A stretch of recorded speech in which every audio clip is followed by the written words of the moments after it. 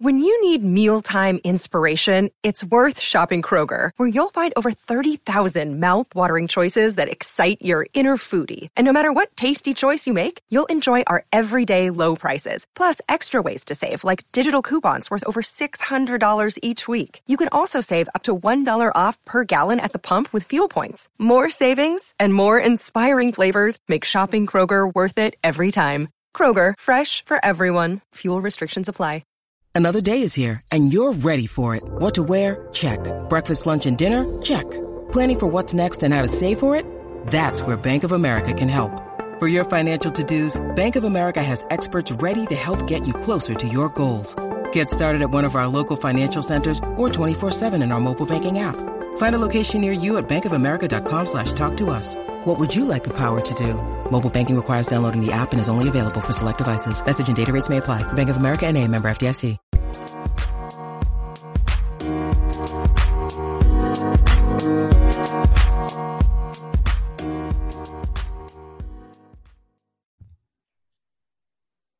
And we are live with the Standing Room Spartans podcast. This week is going to be a little bit different. Number one, because I spilled an entire glass of water on my laptop, meaning that I'm recording from an iPad and my headphones. I don't have the microphone in, so hopefully you guys can forgive me for a little bit of lack of sound quality. But we are still here. We're marching on, and we have a fun topic here today. Scott and I are sitting down a couple days ago. We're thinking, man, like spring ball isn't for a couple weeks. We got a couple weeks to fill here on the pod. So, Scott, this was kind of your invention, so I'll let you lay the groundwork for it as we're sitting here on a Saturday afternoon watching some Chelsea football. What are we doing here today? Yeah, we're taking the content into our own hands, Kevin. The off season is it's dead. The biggest news this week coming out of Detroit Catholic Central, Kevin's proud high school. We just landed a preferred walk-on linebacker, Samai. I don't know how to say his first name. We're going to get the scoop from Coach Mack. So for everybody that's waiting on bated breath for the in-depth breakdown of our preferred walk-on linebacker, his high school coach, Coach Mack, he's been on the pod before. I texted him this morning. He hasn't responded yet, but we will get the scoop. We will get the lowdown on what to expect from him. Sami Beydoun. That's the best I can do. But we'll have more on that probably next week once we get the scoop. But that was the biggest news of the week. So we said, you know what, let's just do something fun and creative. We are going to look back at the last 11 seasons, so 2010 season through this past 2020 season. And we are picking basically an offense and a defense, one player from each year, I believe. No, we scrapped that because it was getting too complicated. So just the last 11 seasons, drafting our top offense and top defense. Kevin and I are going head to head, so we'll have our own teams. It'll get a little bit competitive. We've got our big boards. We haven't shared them with each other, obviously. So pretty simple. The way that we're going to do this, I have a Knights of Columbus free drink poker chip in hand. Don't ask. I don't know. Don't lose that. On one side, Kevin, we have a gold Knights of Columbus logo. The other side is blank. So the logo will be heads. So I'll put it in your hands. Heads or tails? I always go heads, so I'm going to keep my routine I've been doing for 20 years. All right, here we go. It is tails. All right. So I will go first. So basically just a quick, because we thought about a couple different ways to structure this, like, and that's where the 11-year time frame came up. We were saying, well, we could do, if you pick somebody from a given year, that year is now eliminated. So if you take 2013 Darqueze Dennard, the entire 2013 defense is now off the table. We're like, man, that's going to take a lot of confusion, not only from us, but obviously from you guys as well. We thought about doing, well, mostly I thought about doing, where you could pick players by their year, but that doesn't eliminate the player. So I could have a defensive line of 3 Shalik Calhouns, the 2013, 2014, and 2015. But no, that doesn't really make sense. So basically, yeah, you pick once a player is picked, he's taken off the board for everybody else. But we are doing it kind of structured by season. So when you pick a player, you're also going to pick what you believe to be their best season. So, Scott, you got the first pick here. Which way are you going? So we're going with an all-timer here, one of the most decorated Michigan State Spartans of all time on the defense. Don't take my guy. Oh, I don't think we actually mentioned today we're just doing defense. So we're going to keep the bated breath for the offense next week. So if you're tuning in for the offense, you can just be disappointed this week. But so one of the greatest defenders of all time, Kevin's going to be heartbroken. I know if the coin toss went the other way, he'd probably be picking this guy first as well. That is the one and only Greg Jones. Yep. I already started crossing him off the list before you started.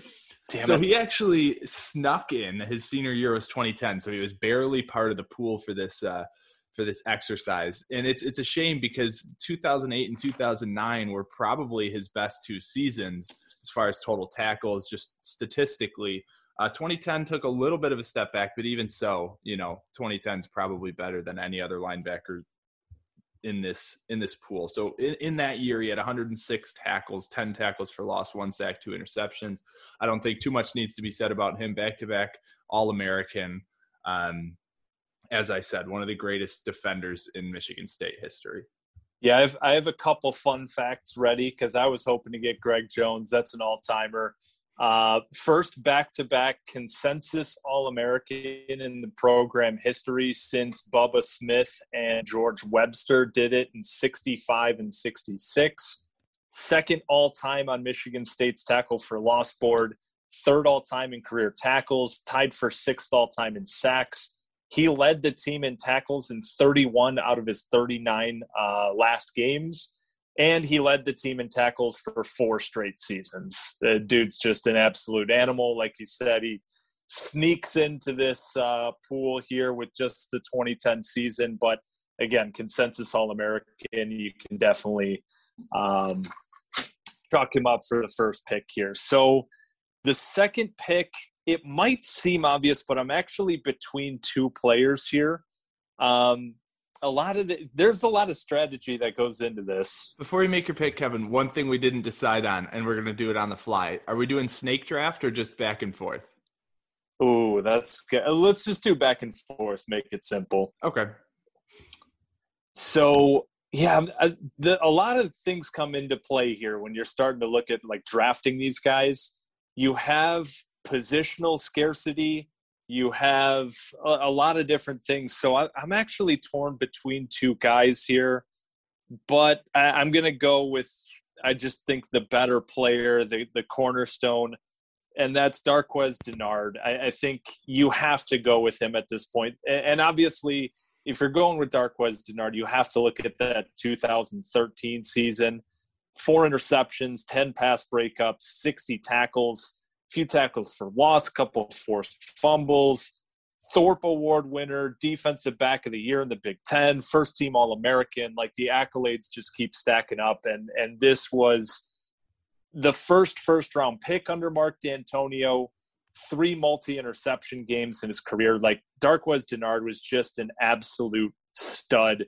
Make no bones about it. That no-fly zone began and ended with Dennard. So I'm going to take him off the board, get my cornerstone corner, no pun intended there, and start this thing off with a bang. Yeah, and that was number 2 on my big board. So we are on the same page so far. Yeah, and I mean, just an absolute stud. When you look at his stats and his specifically that year, but his entire career. I mean, I know there have been plenty of corners that have come through MSU. We've got a little bit of a reputation about being DBU. And sometimes Dennard can get lost in that mix, but when you look at these stats, he really does stand alone above the rest of them. Yeah, and he locked everybody down for 2 straight years, really. Like you could include, when we were talking about putting multiple of the same guy, like I could line up there with 2012 and 2013 Darqueze Dennard. I mean, he was like first team All Big Ten the year before. I think people kind of forget that, right? 2013 was his big season, but he was a damn good player in 2012 too. Just an awesome football player. He's still hanging around in the NFL. He's dealing with some injuries, but just a great corner. So moving on, second pick. Didn't really plan it this way, but we're going to start building a linebacker core that I think it's going to be hard to compete with. So I think one of the classic chip on the shoulder, maybe a little bit disrespected linebackers in MSU history. I know it's a fan favorite, and that's Denikos Allen. So he's going number 2 for me. He had a couple seasons I was trying to pick from. So 2011, 12, and 13 were all strong. 12 was a little bit, that whole team was a little bit weaker than the 11 and 13 teams. But when you look at 2011, 83 total tackles, 18 and a half tackles for loss, and 11 sacks. Looking at 2013, pretty similar numbers, more tackles at 98, but a little bit lower numbers in tackles for loss and sacks, 17 and 5.5. I went with 2013. I think 2011. That's who I had as well. Yeah, I think 2011 statistically is a little bit stronger, but when you just consider what he meant to that 2013 team, he really was. I know Max Bulla was in the center, but he really was the emotional leader of that team, of that defense, and a guy that was just constantly making plays. Similar to that Antoine Simmons DNA, he was just always around the ball, and even though he got some respect his senior year, I still think he deserved more respect than he got. Yeah, that was the second linebacker for me as well. It was 2013 Denikos Allen. Like you said, we all remember the Ohio State 4th down, 4th and 2 Braxton Miller stop in the Big Ten championship game. But he was just the heart and soul of that defense. And without him, I don't know if that team has that level of success, because he was we have that expression, right? Like the straw that stirs the drink. And I think that was Allen, always making the big play when it counted, getting after the quarterback. He was all over the field, sideline to sideline, in the backfield. Yeah, I think we've had a lot of great linebackers in this era, but with the versatility and everything that he brought to the table, man, that's a great pick. You got a hell of a linebacker group here. I think I'm just at this point, I'm just going to hold off. I want to know, when you think about Denikos Allen, is there one? Because to me, there's one play that stands above the rest. That's like just the epitome of him. But I want to ask you the question, see if you have the same play in your mind. Yeah, it has to be the Ohio State 4th down stop in the Big Ten title game, okay. Right? Like there was a scoop and score against Purdue that I remember. Like, it seemed silly, but that game in 2013, I believe it was an important game, because it was either 2011 or 2013. Now both of those teams were really good, but we were down. I think Purdue had like some weird neon uniforms. It was a home game. I remember it because I was there, and it was a tight game. And then Denikos Allen had a scoop and score, and it kind of blew the doors open a little bit. I think we had a blocked punt in that game as well as down the stretch. But yeah, he was always the right place, right time kind of guy that always knew the right moment that the team really needed him to step up and make a play. So you got the line. I think I'm just going to sit back here on the linebackers at this point, and I'm going to go with, because I had Denikos Allen next on my board at the linebacker spot, but I mentioned last pick I was between two guys, and he was actually not one of them. I'm going to go with a guy who I think in his position is a little bit scarce for this level of talent. So I'm going to go with Jerrell Worthy in 2011. First team All-American, one of the only All-Americans that we have on this board. 30 tackles, 10.5 tackles for loss, 3.5 sacks that season. He had a big game against Georgia in the Outback Bowl to finish off his career. He was the first MSU AP All-American on the defensive line since Bubba Smith. And he was just one of those dudes, like, he was penetrating. We talked a lot this offseason about Naquan Jones as like a big guy that can also get after the quarterback, that can also make plays in the backfield. And that was Jerrell Worthy, to the nth degree. Like he was just so good at creating havoc back in the backfield. In 2011, definitely being his best season. 2010 was great as well. But, Jerrell Worthy coming off the board here to give me an anchor in the middle who can also, wreak some havoc in the backfield there. Okay, I like it. He was a little bit lower on my list. To be honest, I think there's some defensive tackles in there that are gonna put up a good name on the list. So I'm holding off on those. The next guy on I have another linebacker. Well, I'm between two guys, a linebacker and a defensive end, and I think I'm going to go with the end because I have two linebackers already. Just fill out that linebacker group right away. No, this one surprised me, and really this is because we're looking at individual seasons. This is why this guy is here. There's other guys who had bigger careers at Michigan State at the defensive end position, but I'm going to go with 2018 Kenny Willekes. I think when you look at the statistics from this year, it kind of blew me away. I didn't realize, 20 and a half tackles for loss and 8 sacks in 2018. 20 and a half tackles for loss was the biggest TFL number I saw pretty much on any defender that we were looking at throughout this entire process. It's the second highest in a single season behind Julian Peterson, who had 30 in 98 or something like that.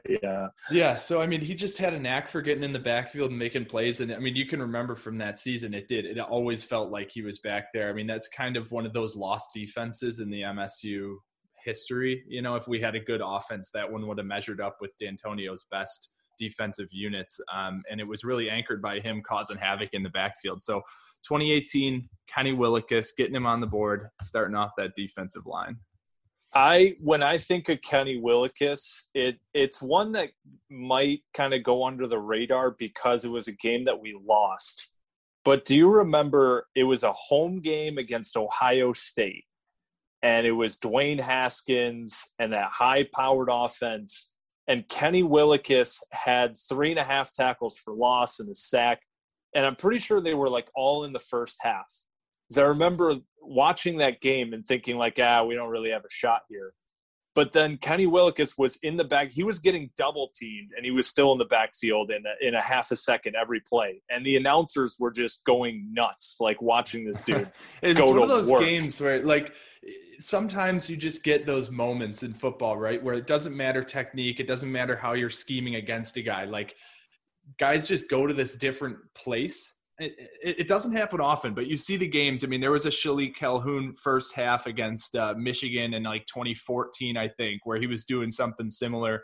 And it's just it does not matter what you do. He's getting through you every time. And Willekes had the ability to kind of reach that next gear as well. Yeah, I can't remember a performance that was that, especially a performance in a loss that was that just totally dominant against Ohio State of all teams, right? They were putting 2 NFL guys on him, and it just didn't matter that day. It's as far as an individual season, it's hard to argue that anybody's had a better season, especially on the defensive line, than Kenny Willekes that year. I'm going to – this is a tough spot because I'm gonna anchor my 2 outside corners, and that way next week when we do the offense, it doesn't even matter what receivers you're getting because they're getting locked down. I thought about taking 2013 Trey Waynes just for to bring the boys back together, but I'm obviously going to go with the 2014 version of Trey Waynes, where he had a little bit more responsibility on his back with Denard off to the NFL. Waynes became the number 1. He was shadowing number 1 guys that whole year. First team All Big Ten, 3 interceptions. He had a sack, couple tackles for loss, 46 tackles, and became the highest drafted MSU player since 2003. I believe that was Charles Rogers. But what else needs to be said about Trey Waynes and Darqueze Dennard together, let alone getting Trey Waynes after they separated, where he had that full season where he was really counted on as the number 1 guy to shadow number 1 receivers that whole season. Ran a 4.3 40. Dude was just silly fast. When he got beat off the line, it didn't matter. He was coming back and closing in. making a play on the ball. So I'm going to anchor my outside, Darqueze Dennard, 2013, 2014, Trey Waynes. Okay. Yeah, I like it. I was interested to see where you'd go with corners because I actually have a different order on my big board. Dennard was my first, but Waynes was actually my third. I'll let the people kind of wait in anticipation to see who I had in number 2. But no, I like it. Where you go corner, I am going to go defensive end. So I'm going to anchor my other side of my line. Yeah, see, I was scared of letting him fall in another pick. 2015 Shalik Calhoun. Yeah.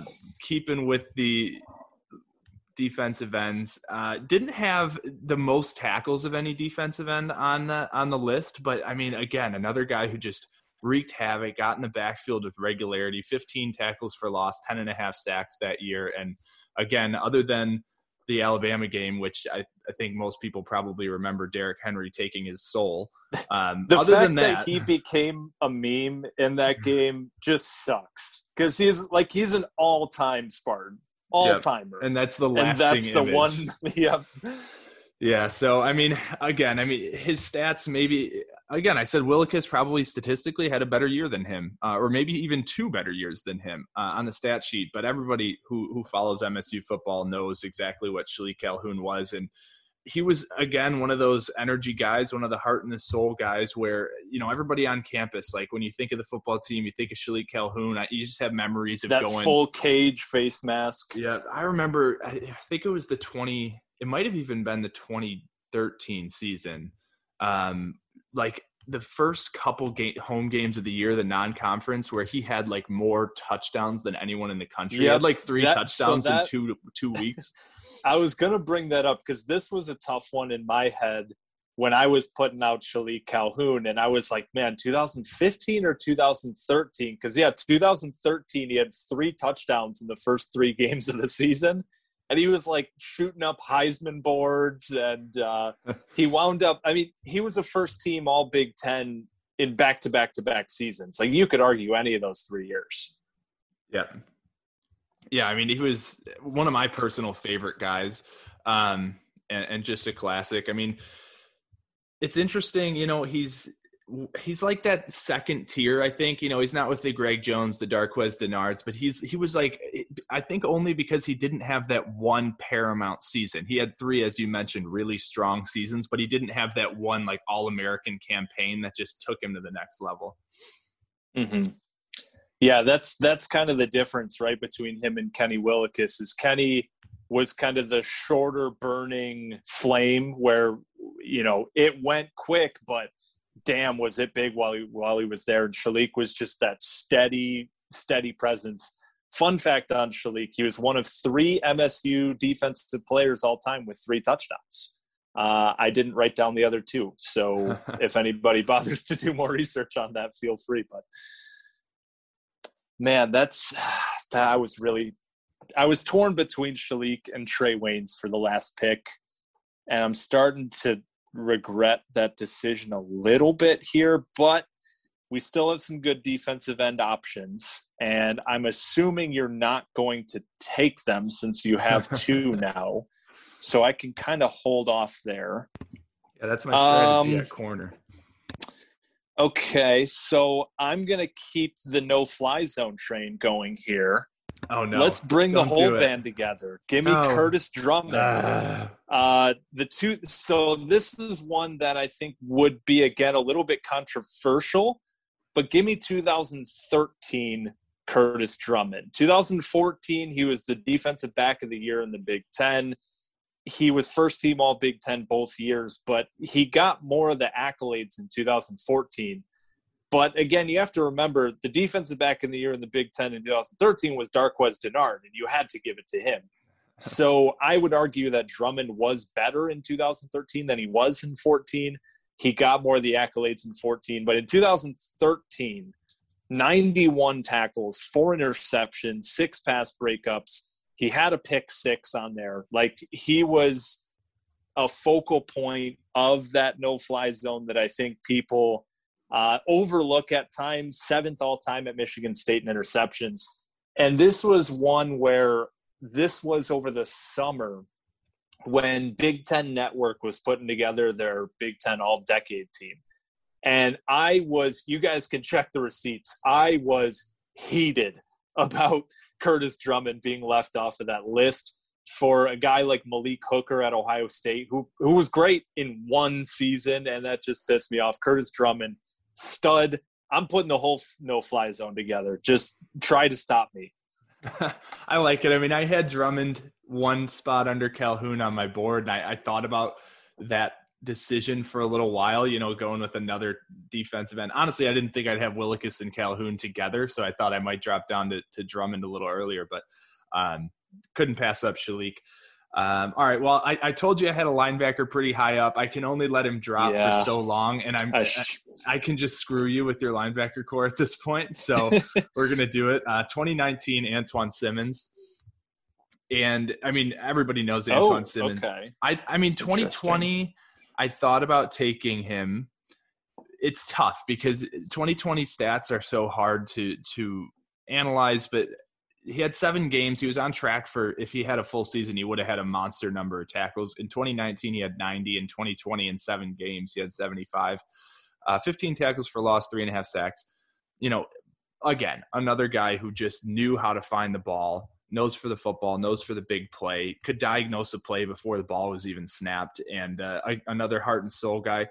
I think linebackers, there's plenty of guys you can pick from. I tried to do 1 middle linebacker in Jones and 2 outside linebackers. I don't know if that's how you'll do it, but Antoine Simmons, maybe it's a recency bias, but definitely a top 5 favorite Spartan of all time as it stands today. So you said interesting. Is that not who you thought the next linebacker would be off my board? So, well, yes and no. I like, obviously you have your 3 linebackers. I would highly doubt you taking 4. So I can kind of give you a peek behind my board now. I did think you would have Bocci, but I guess with having Greg Jones, you already have that anchor in the middle. So I guess that makes sense. But I would have gone 2020 Antoine Simmons. Like, the statistical part is weird because we only played 7 games. But I took a look at it. Like, so he had 75 tackles and 9 tackles for loss in just 7 games. If you averaged it out, and of course, like, would he have kept that same pace through a whole season? I don't know. But just for fun, we averaged it out. He would have had 139 tackles in a 13-game season, which is just stupid. I mean, he had double-digit tackles in 6 of those 7 games. We obviously will remember the Michigan game here this year that he had. I would have gone 2020 Antoine Simmons, and that was the guy that I was really upset about not getting. So this is going to throw my defense for a little bit of a loop here. This isn't really how I expected to have this turn out. I mean, thankfully for you, we've had a multitude of good linebackers. I mean, I think I got some of the greats, but there's still plenty of good names in there. Well, and here's the thing too, and we kind of brought this up pre-show a little bit, like you can play around with the formations a little bit too. So at this point, I already know I'm going to be going with a 4-2-5 with a Scotty Hazelton defense. The question is, do I take my nickel guy now, or do I sit on that? I'm not going to do – okay, so I'm going to go with another – so if I can't have Shalik Calhoun or Kenny Willekes, I already know who my defensive ends are going to be. So I'm going to go ahead and lock down a dynamic guy in the middle to pair with Terrell Worthy to give me 2 guys who can give me a little juice up the middle. So I'm taking Malik McDowell, 2015 version of who I think was the best.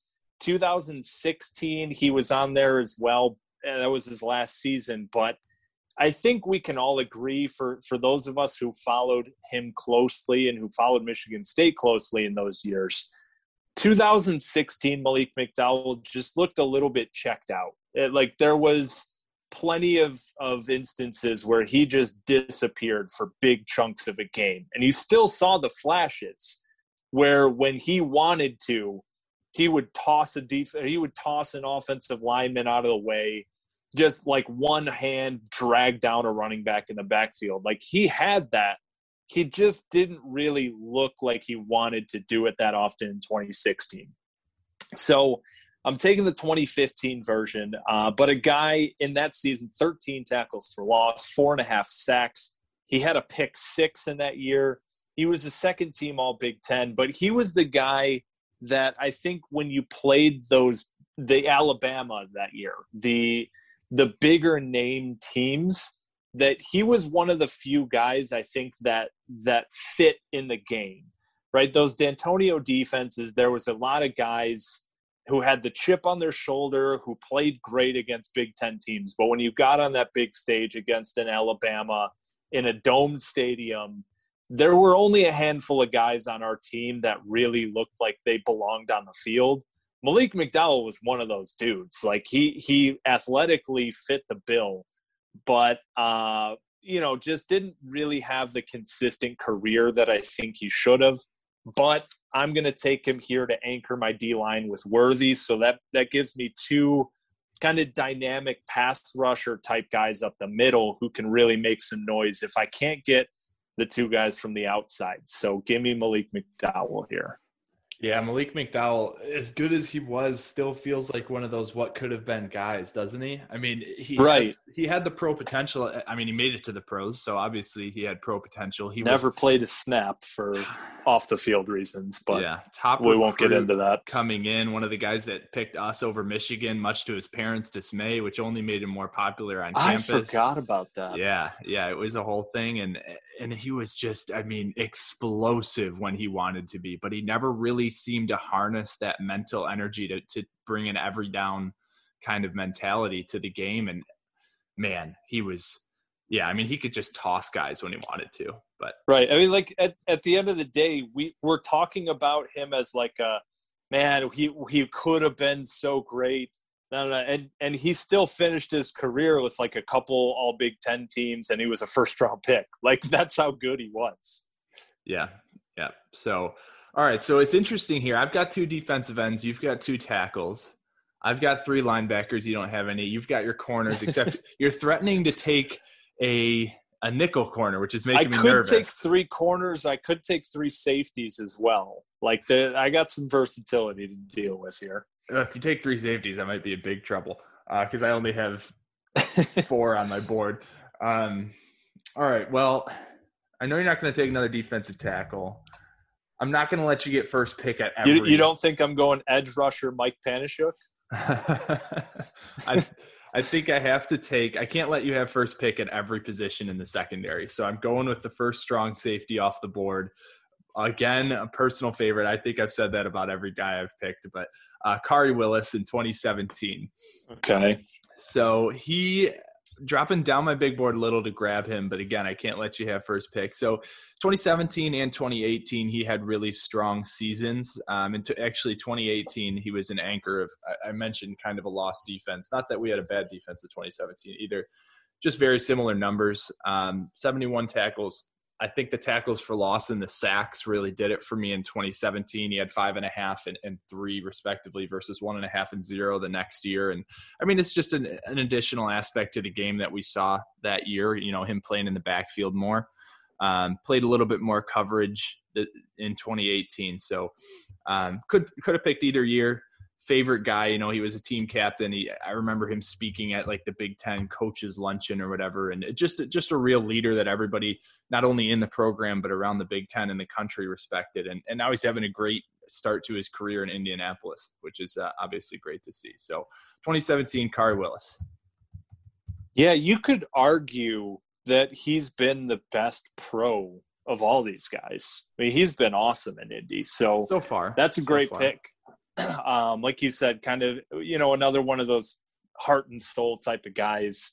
Was definitely on my radar, but there's a lot of safeties here that I feel pretty comfortable with. So I can live with that one. So again, here I can wait on my D ends and linebackers because you're pretty much out at those groups. So we're dipping into the secondary here. Do I want to take my other safety or do I want to take my nickel corner?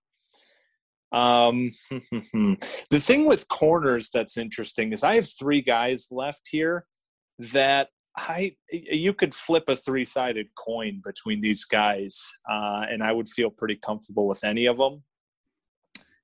But because I'm taking him as a nickel, and I know that he's going to be running my slot, I'm going to go with Josiah Scott here because I think that's the role that he plays best. So if I know I can put Denard and Waynes on the outside and I can have Scott command any slot receiver, I love that matchup. So Josiah Scott, he had a great true freshman season. Remember, he was like a freshman All-American in 2017. And he just dealt with a lot of injuries in his career. But 2019, he really put it all together. 6 pass breakups, 3 interceptions, 52 tackles. Wound up being a draft pick for the Jacksonville Jaguars and won a starting job right away. He's already starting there in the nickel as a rookie. So really just I think the fit there of being able to get him as a nickel corner, I think is really special. And my secondary here is locking down everybody.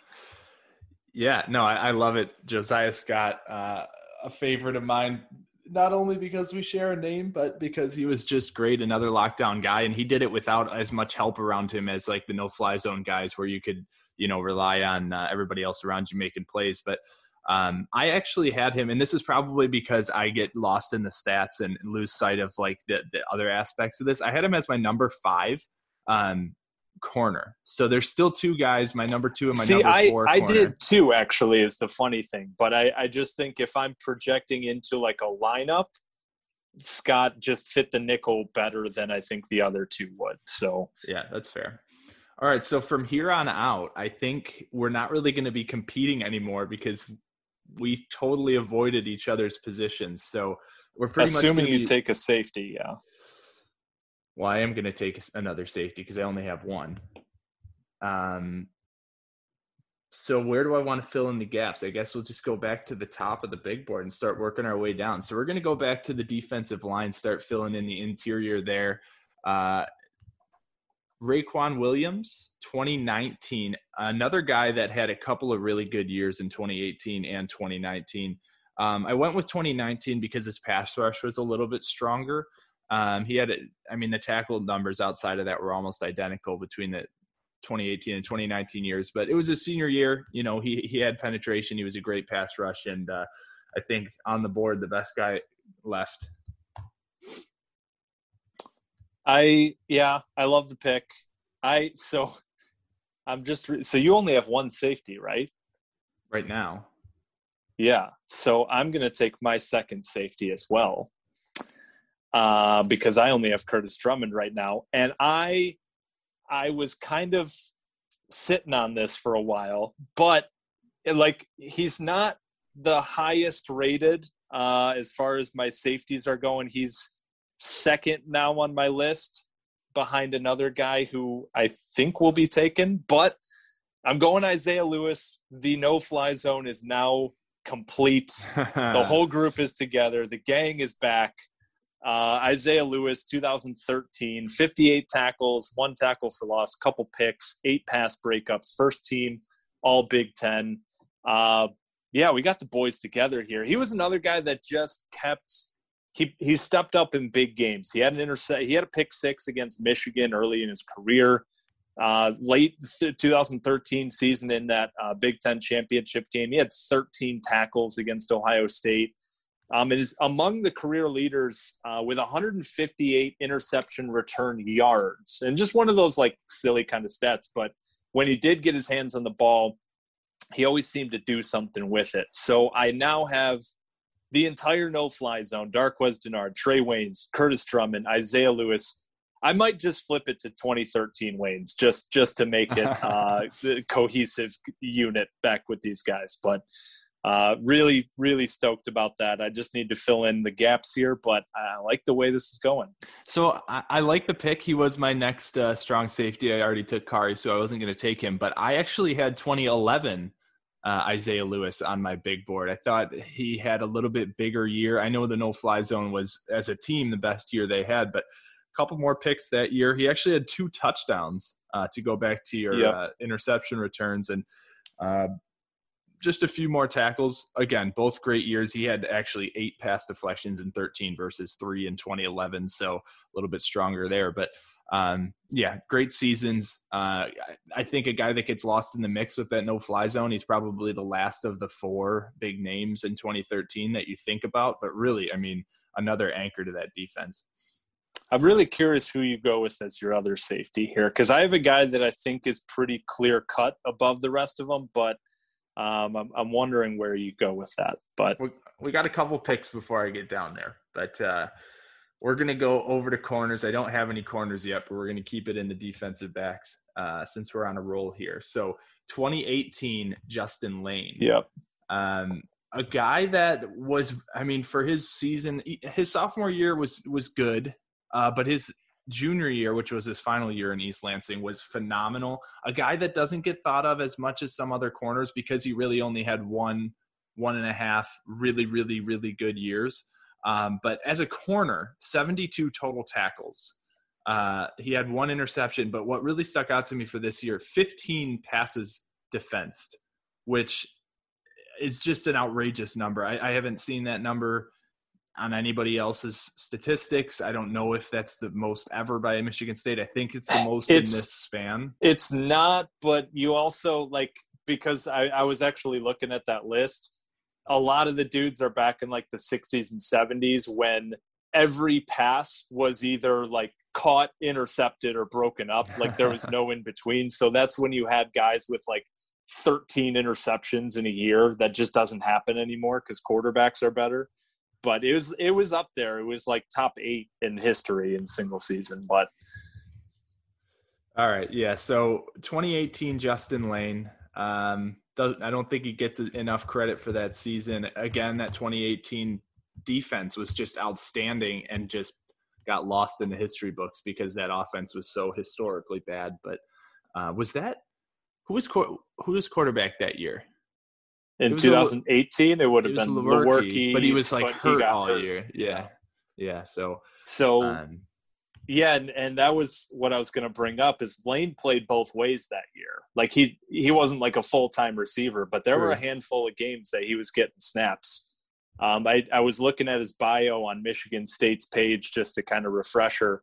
Against Purdue in 2018, he played 80 snaps. Like just, he played every defensive snap and like half of the offensive snaps, 7 tackles, 4 pass breakups. He had 16-yard reception. They just, athlete to the nth degree, 3rd round pick to the Pittsburgh Steelers. I think he's still starting now, isn't he?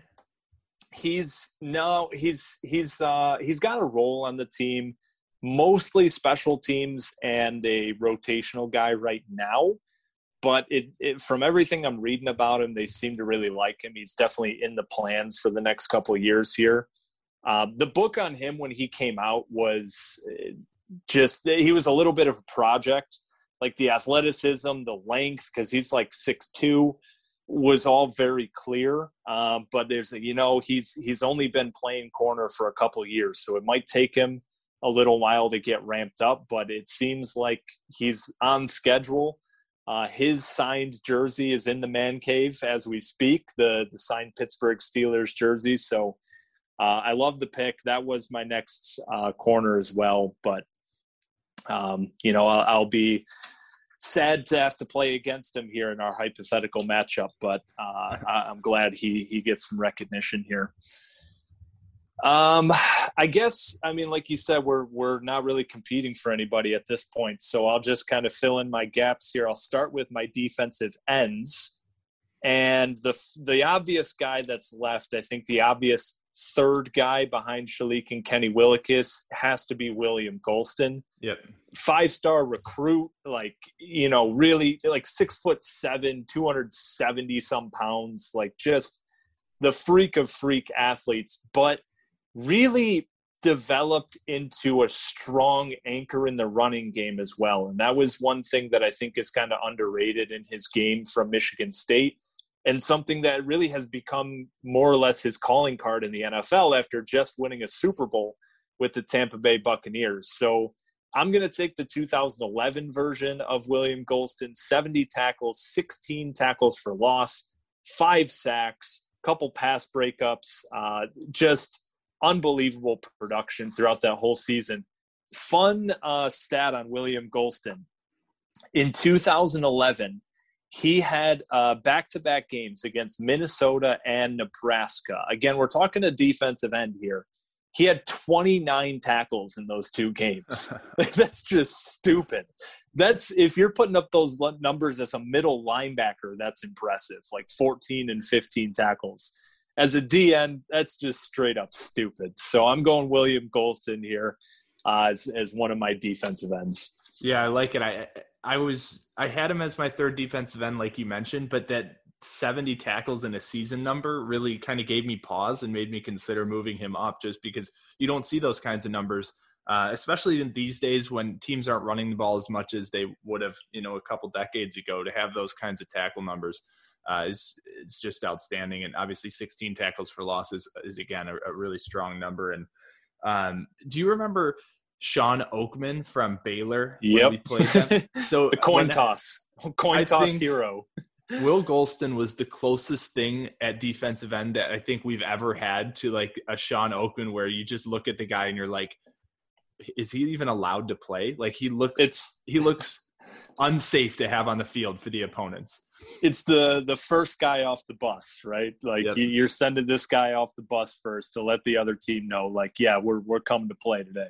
I'm interested to see who your last defensive end is when you get there, because the number 4 defensive end was kind of a tricky one for me. There isn't like a clear-cut guy. So we'll have to wait and see. But all right, so where am I going next? We're going to, I think, finish off the corners. Again, got to fill out the secondary. I kind of neglected it for a while. So going way back with this one, a guy that I think – doesn't get remembered as much as he should, maybe because it was just Antonio's early years, but I'm going with Johnny Adams in 2011. This dude felt like he had like 3 interceptions a game. Like it felt like he always had the ball. And if you look at his statistics, it's interesting because he never had more than 3 interceptions in a season, but he had 2 as a freshman, 3 as a sophomore, 3 as a junior, 3 as a senior. So his 11 total interceptions are up there on MSU's all-time list. I don't know where they are. You mentioned there's some guys from way back that had really weird numbers, but Johnny Adams, I mean, he was really the first paramount corner that Mark D'Antonio had. I mean, you had Rucker the first year or 2, but Johnny Adams was really that first guy that made himself known. And yeah, he's going to round off my corners. So interesting. 2011 Johnny Adams and 2018 Justin Layne isn't exactly what I had in mind when I went into this, but that's the way things fell.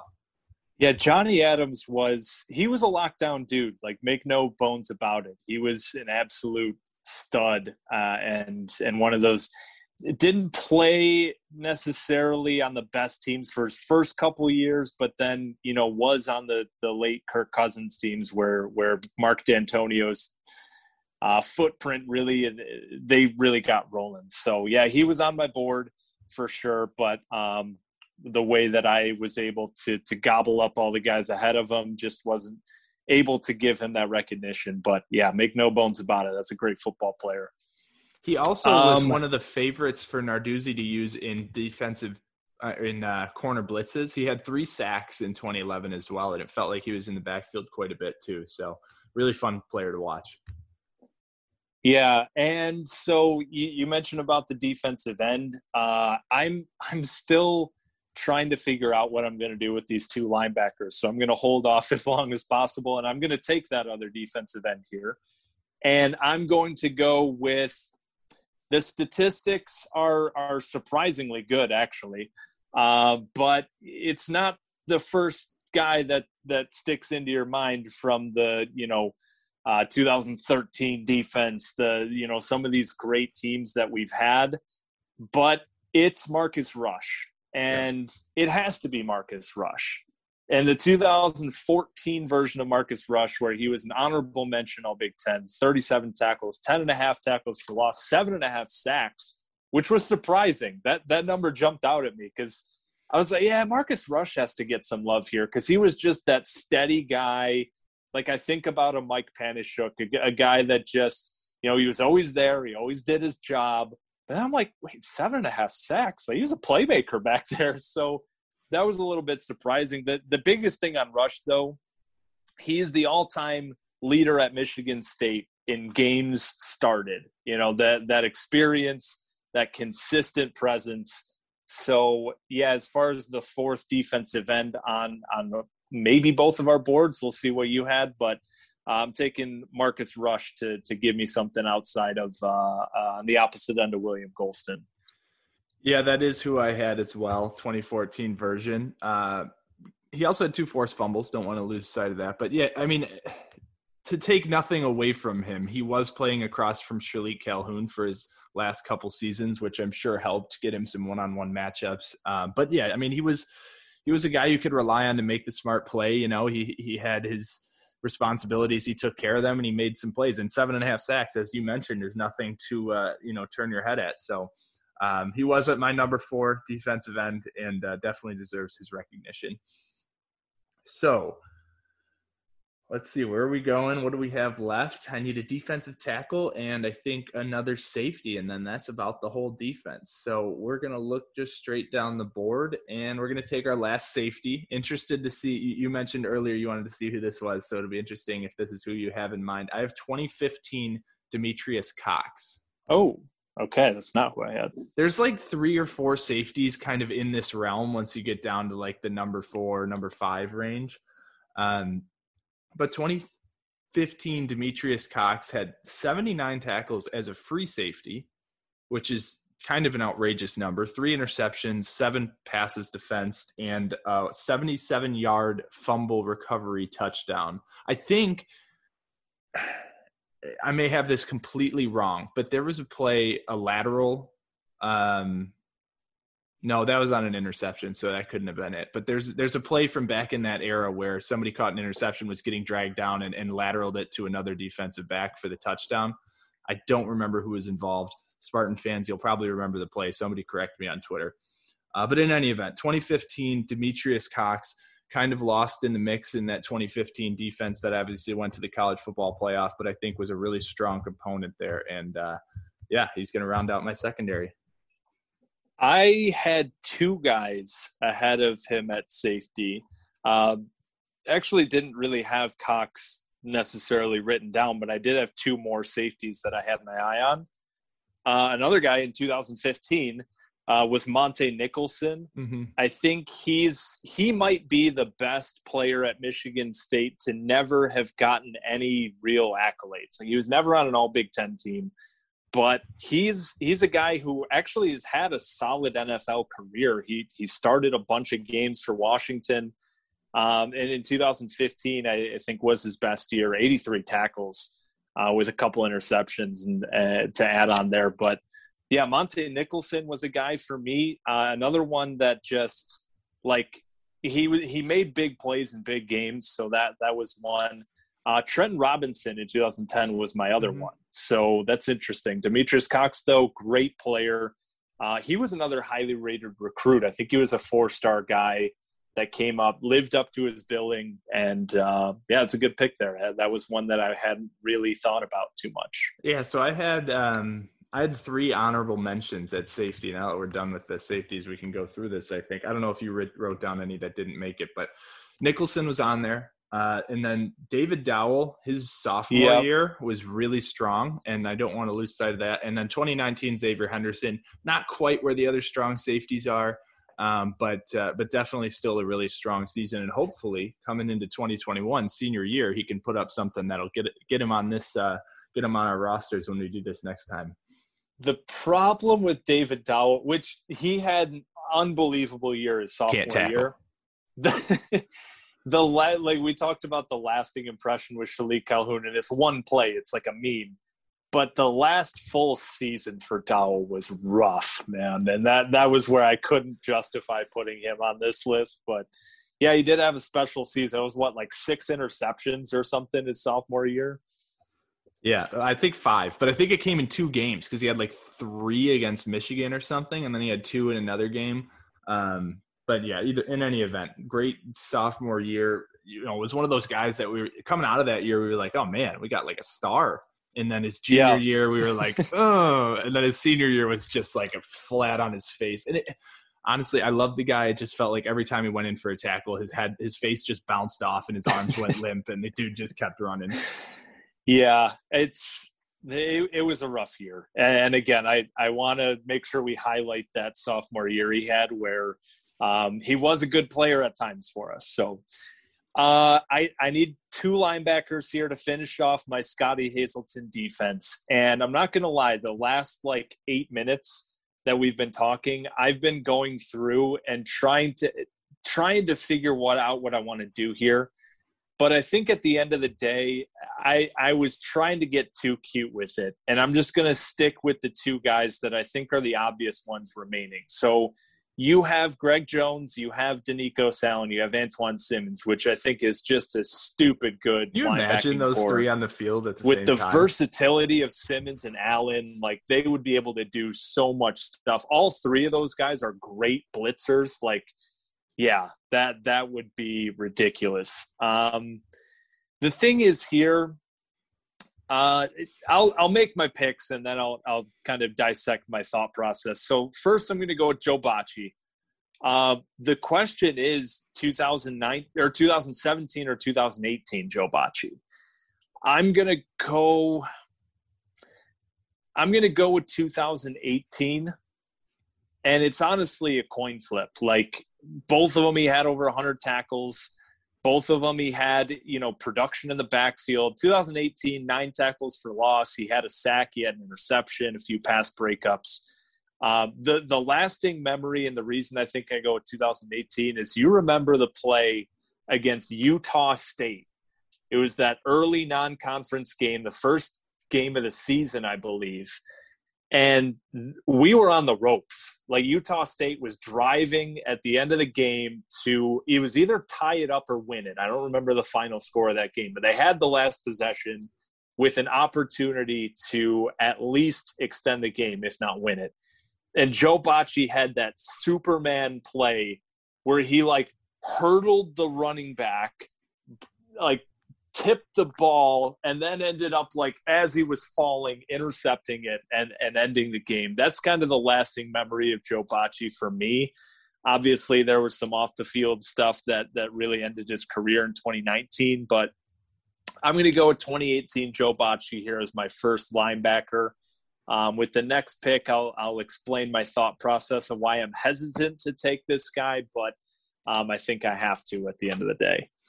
Yeah, I'm interested to see where you go with this. I was worried you were going to say Max Bulla. Not that there's anything wrong. He was actually my number 2 middle linebacker, but thinking about you building a 4-2-5 defense with Max Bulla out there is a little scary. He doesn't really project well to not having a guy on either side of him, in my opinion. But no, yeah, Joe Bachie, I mean, we mentioned those, 2017-18 defenses that were really almost as good as any that D'Antonio had while he was here. And Joe Bachie was really it started with him. And it's a shame kind of how his career ended, certainly. I don't want to take anything away from him, but yeah, I mean, he was fun to watch and another guy who just made plays. And especially because he wasn't the guy that the national media or the media really wanted to be that guy. He wasn't the guy that everybody was going nuts over until he just started getting 17 tackles a game,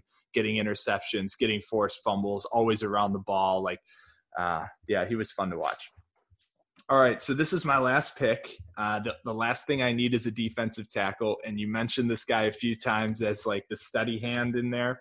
And we're actually gonna bring back the interior from 2019. These 2 guys were favorites. So we had Raequan Williams, who I already took, and now we're going to throw 2019 Mike Panasiuk in there. And it's really impressive to me that we had 2 defensive tackles in the same season put up career numbers. There's only so many plays for defensive tackles to make, in a season. And the fact that both of these guys had outstanding career years that year is it's fantastic.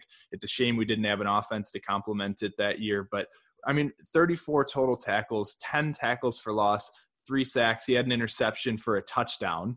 I think the Wake Forest pick six. He rumbled home. In a forced was fumble. it what didn't he do that?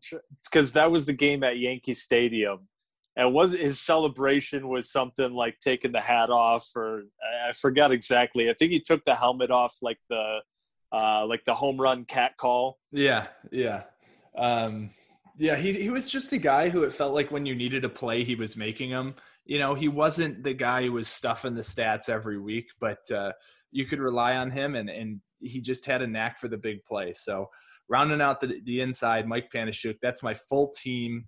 Kevin, where are you going last? So the linebacker is so tough because of the way that I've set up this team.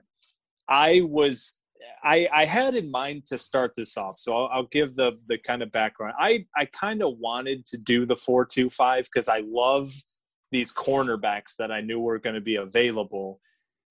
But I was also banking on getting one of Danico Allen or Antoine Simmons to give me that versatility. Not having either of those guys available to me makes this a really tough call. But at the end of the day, what I'm going to do here is I'm just going to take the best players and I'm going to try to hope that we can figure it out. Oh, so I'm going to go with Max Bola.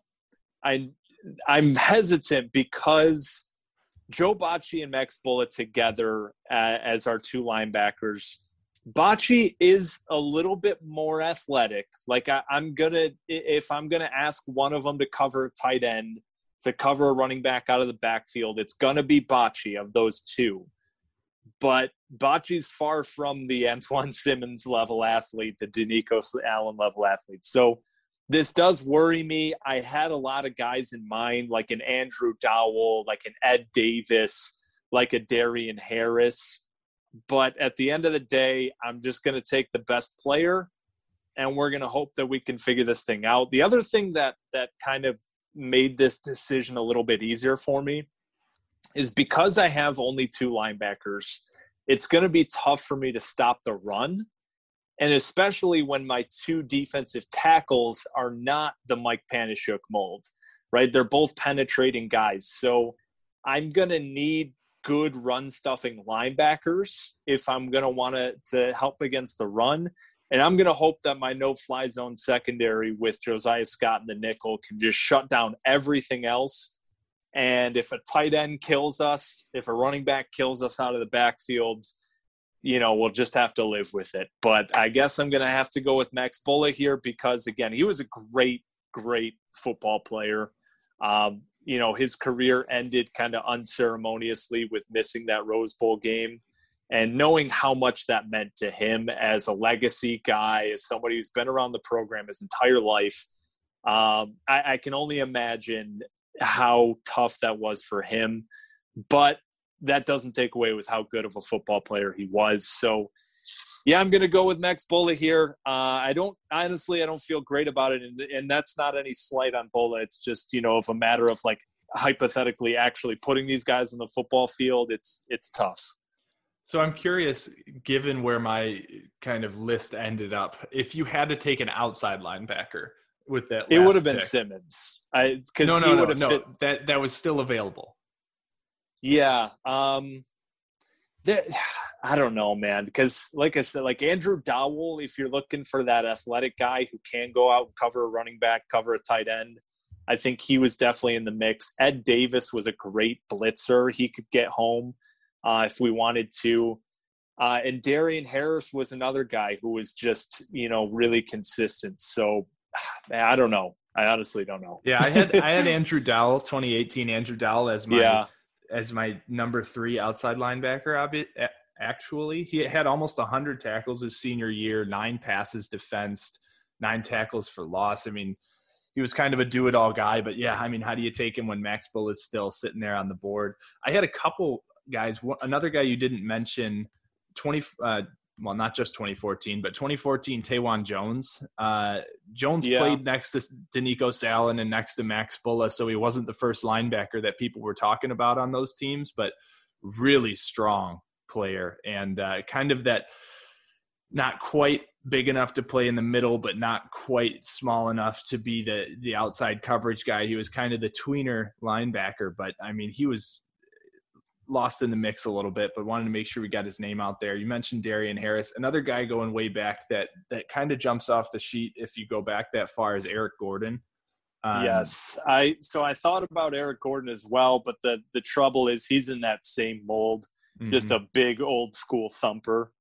But yeah, he gets lost because he was next to Greg Jones his entire career, but still racked up tackles, man. Yeah. I mean, those linebackers were really the center point for D'Antonio's first string of great teams, in those first 5 years or so. And it started with, obviously, you mentioned Greg Jones, but Gordon was not equally as big, but almost as important to those teams. And wanted to make sure we got that name in there. I think I had some honorable mentions, but I think we mentioned all of them. So, I mean, when you look at this, I would say we both have really strong defensive lines. My ends are probably a little bit stronger. Your tackles are a little better. And then we kind of just totally diverted. I went with an all-star linebacking core, and you have obviously you mentioned the no-fly zone with Josiah Scott on top of that. So we'll have to throw it on Twitter, see what the fans think. We'll put together a graphic. So we'll recap these here before we finish it off, and we'll put together like a little graphic that we'll share on Twitter, so you guys can let us know maybe who we missed out on, whose team do you think was better, and then like we said, next week we'll see if we can put together some offenses and see who can come up with a better all-22. But yeah, just to recap my squad. The defensive line, I have my bookends being William Golston and Marcus Rush. Inside, Jarrell Worthy and Malik McDowell. My two linebackers in my Scotty Hazelton scheme are Joe Bocci and Max Bulla. My outside corners, Trey Waynes, Darquez Dennard. My nickel guy is going to be Josiah Scott. And my two safeties up top, give me Curtis Drummond and Isaiah Lewis. I love that no-fly zone to bring them back together. I'm so happy. Like if I did this again, like if we ran this back starting right now, I would have made sure to get one of Danico Sallin and Antoine Simmons, knowing the way that I was structuring this defense. But getting the whole no-fly zone together, I'm not going to lie, I'm pretty thrilled about it. I love it. So taking mine from the top, starting on the inside with Raekwon Williams and Mike Panasiuk. On the outside, Kenny Willekes and Shalik Calhoun. God, I'd love to see those two on the same team. And then the linebackers, my pride and joy on this roster, Greg Jones, Danico Sallin, and Antoine Simmons, all three energy good guys. I don't think you could put those three guys in a room together because the ceiling would just blow off. And then on the back end, Justin Lane and Johnny Adams on the outside with Demetrius Cox and Kari Willis on the inside. So definitely envious of your secondary. But, we'll keep this rolling into next week. Yeah, and we'll have to talk about it because the way that we're going to – are we going to structure the offenses? Like, am I taking my offense in a one-game scenario with this teams we're playing? Because I think this would impact – which offensive guys we're going to take. Like, if my secondary is this good, it might impact your picks. If I know you're this strong at linebacker, right? So how are we playing each other? Yeah, I think that's how we should do it, right? The one game, if we're putting together a team to play like a Super Bowl type game, whoever wins it. I think that would make this a lot more interesting. Yeah, the listeners can tell us who they think would win and what their final score prediction would be given. We get into some interesting matchups here, especially with how differently we built these teams. But yeah, I mean, you're not running the ball against me, and I'm not throwing the ball against you. So right? Yeah, you might as well take like Brandon Sowards at receiver. It doesn't matter. So yeah, let's wrap this thing up. I think that was a lot of fun. We'll do the offense next week. Like we said, we'll put out a graphic on social media. Follow at Standing Room MSU on Twitter, at Standing Room Spartans on Instagram. Follow Scott at Spartan Martin 18. We're sitting here on a Saturday recording. We got a basketball game coming up. We're planning on getting some guys together for that. So hopefully everybody has a good weekend. Hopefully you had a good weekend as you're listening to this. Let us know what you think about our teams here. Scott, anything else before we get out of here for the weekend? No, this was a lot of fun. I think it was kind of a spur-of-the-moment idea. We mentioned it was a pretty slow week as far as the news wires around MSU football this week, so we just threw this together. And, yeah, it's been a lot of fun. Looking forward to getting on the offensive side and seeing what we can put together. Yep. So that's about it. Like I said, make sure you subscribe, rate, review, all that fun stuff as well. Have yourselves a great Monday as you're listening to this. Hope you had a great weekend. Take care, folks.